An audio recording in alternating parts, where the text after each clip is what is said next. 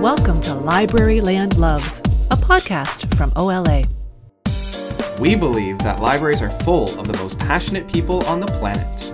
People who are passionate about their careers, about the people they're serving, and the programs they're running. And that passion doesn't end there. Be it the coffee they're drinking or the pop culture they're consuming, Library Land loves a lot.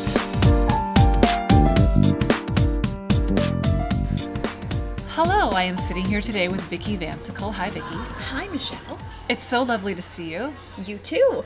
And tell us what it is that we will be talking about today. So I'm going to tell you my 5 top YA novels that every adult should read. Okay, top 5 novels. And That's you're going, right. so you're going number 5 to number 1. Number 1 being the absolute, or is it just a flat, straight It's just a list? flat, straight list. I'm Okay, not good at fine. picking favorites. Selecting 5 was challenging in the first place. So these are just books that I feel an adult reader who maybe doesn't read YA or has never tried a teen book can try one of these and see what all the fuss is about. Love it. Here we go at a non-hierarchical list. That's right. Number 5. So the first one I want to talk about is called How I Live Now by Meg Rossoff, and I include this because it was the novel that turned me into a YA reader. I used to be more of a picture book middle grade kind of person. I still am, but this novel really made me think there was something special going on in this category. It's by Meg Rossoff. She's British and also American, and it's not exactly dystopian, but it could fit in that genre. It's about a girl named Daisy who's American, who goes to live with cousins she's never met in England.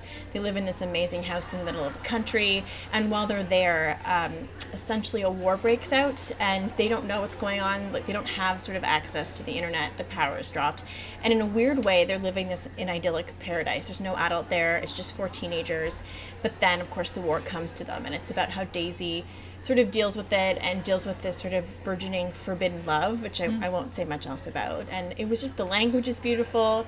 It's such a tightly written story, and I don't think I've ever met anyone who I've given this book to who didn't love it. Is it a recent? It's not super recent, so I think Okay. it was probably out around 2005, but it's still in print. It's still quite a popular book, and it deserves to be.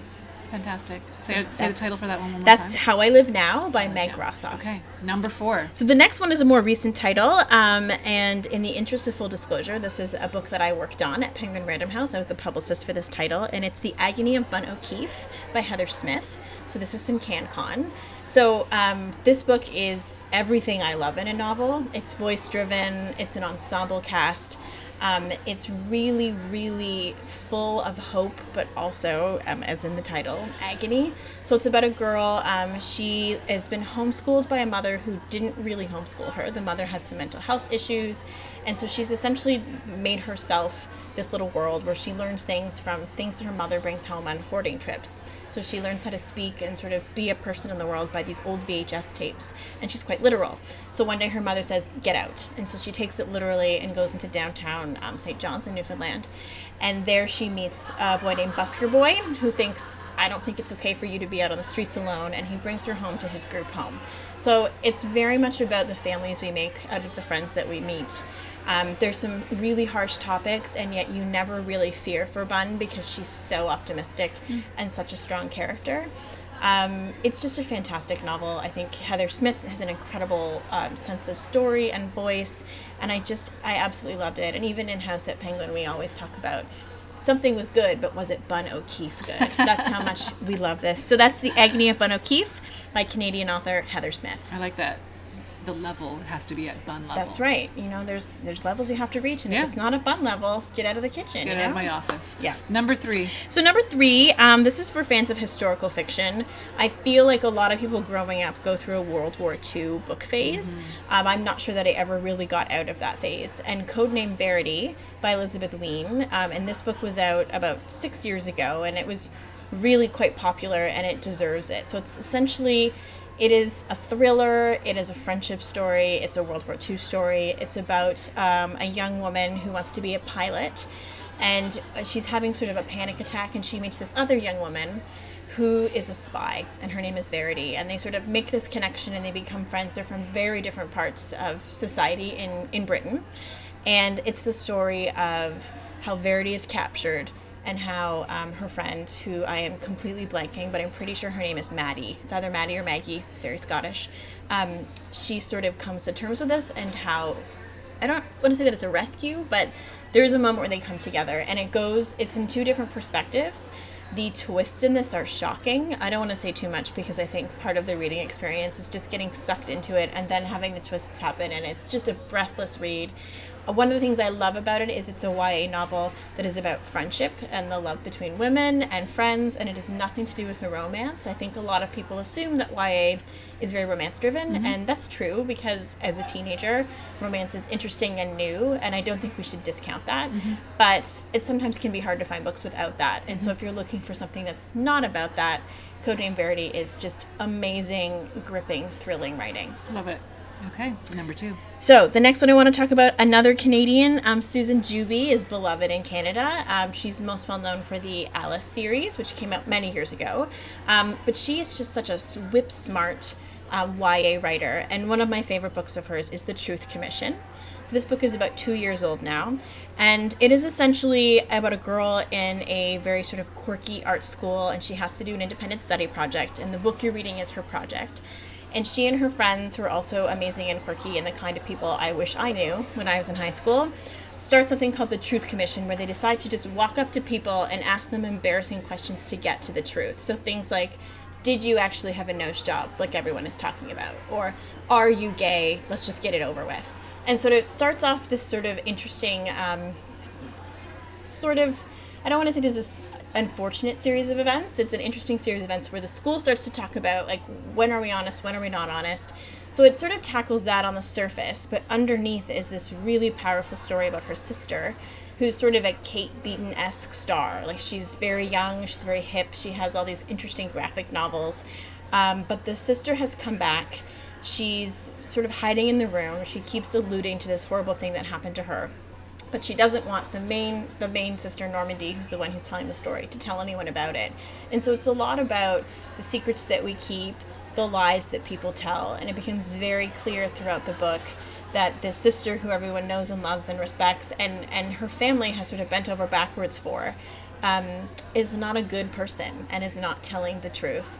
And if Normandy comes forward with it, she's blowing apart her whole family and her sister's life in a way. But you know, what is the cost of the truth? And I think this happened before certain elections, but the idea of what is the truth, how do you get to the truth, when do you tell the truth versus when do you sort of aim for self-preservation, I think is really important. And to top it all off, Susan Juby is very funny, and so there's these incredible one-liners. The banter is amazing. I tell people one of the reasons I love YA is the banter, and Susan Juby is a queen of banter. So that's The Truth Commission by Canadian Susan Juby. Okay, and number 1. So I if you look at my sheet here, I've like written things down and crossed them out because 5 feels like a very limiting number. But I wanted to talk about The Miseducation of Cameron Post. This is another older novel. I used to work at HarperCollins, and this is one of the first books I worked on their U.S. list. And it's the story of a girl who's coming of age in Montana, and very sort of early on in her tweendom, she realizes that she's gay, and it does not go well. And her parents die in a car accident quite early, and she's with a very strict family member. And they essentially send her to reassignment camp. So the woman who wrote it is also a lesbian. It's not based on her own experience, and the feelings of it are, but she looked into these sort of reassignment camps and re-education camps and what they meant and how they worked. And it's just really a stunning book. It's very classic coming of age in the way that I think sometimes adult books that are sort of coming of age that feature teenagers, this book feels like that. There was a movie, actually the movie was just made, it was just at, I want to say Sundance, I can't remember, I don't know my film festivals that well, but, and it got a really great reception there, and so they've really been sort of pushing it, and I would love that it comes to TIFF. I hope at the very least this movie brings more people to the book, which I thought was just amazing. It's by Emily Danforth. I actually think it's E. Danforth on the book, but her name is Emily Danforth. But it was just such an important story, and just a fantastic read. And that's what YA is. I mean, you know, teens don't have the time or the energy to go on crazy tangents or deal with too much description or too much overwriting, I think. So what you find in YA is very honest, very emotional, and very sort of questioning kinds of stories, and I think all 5 of these do that. Fantastic. Yay! The one that I'm going to add, Yes. that I read recently and was one of those ones where I was reading it, I had 2 chapters left at 11 p.m., and I just had to plow through. Yep. Was The Hate U Give by Yes. Angie Thomas. Yes. Which I know is a bestseller, and probably a lot of people are reading it right now, but the messaging in that book around race relations, around what it means to be Black in America, or in the world right now, and from a teen's perspective, it was amazing.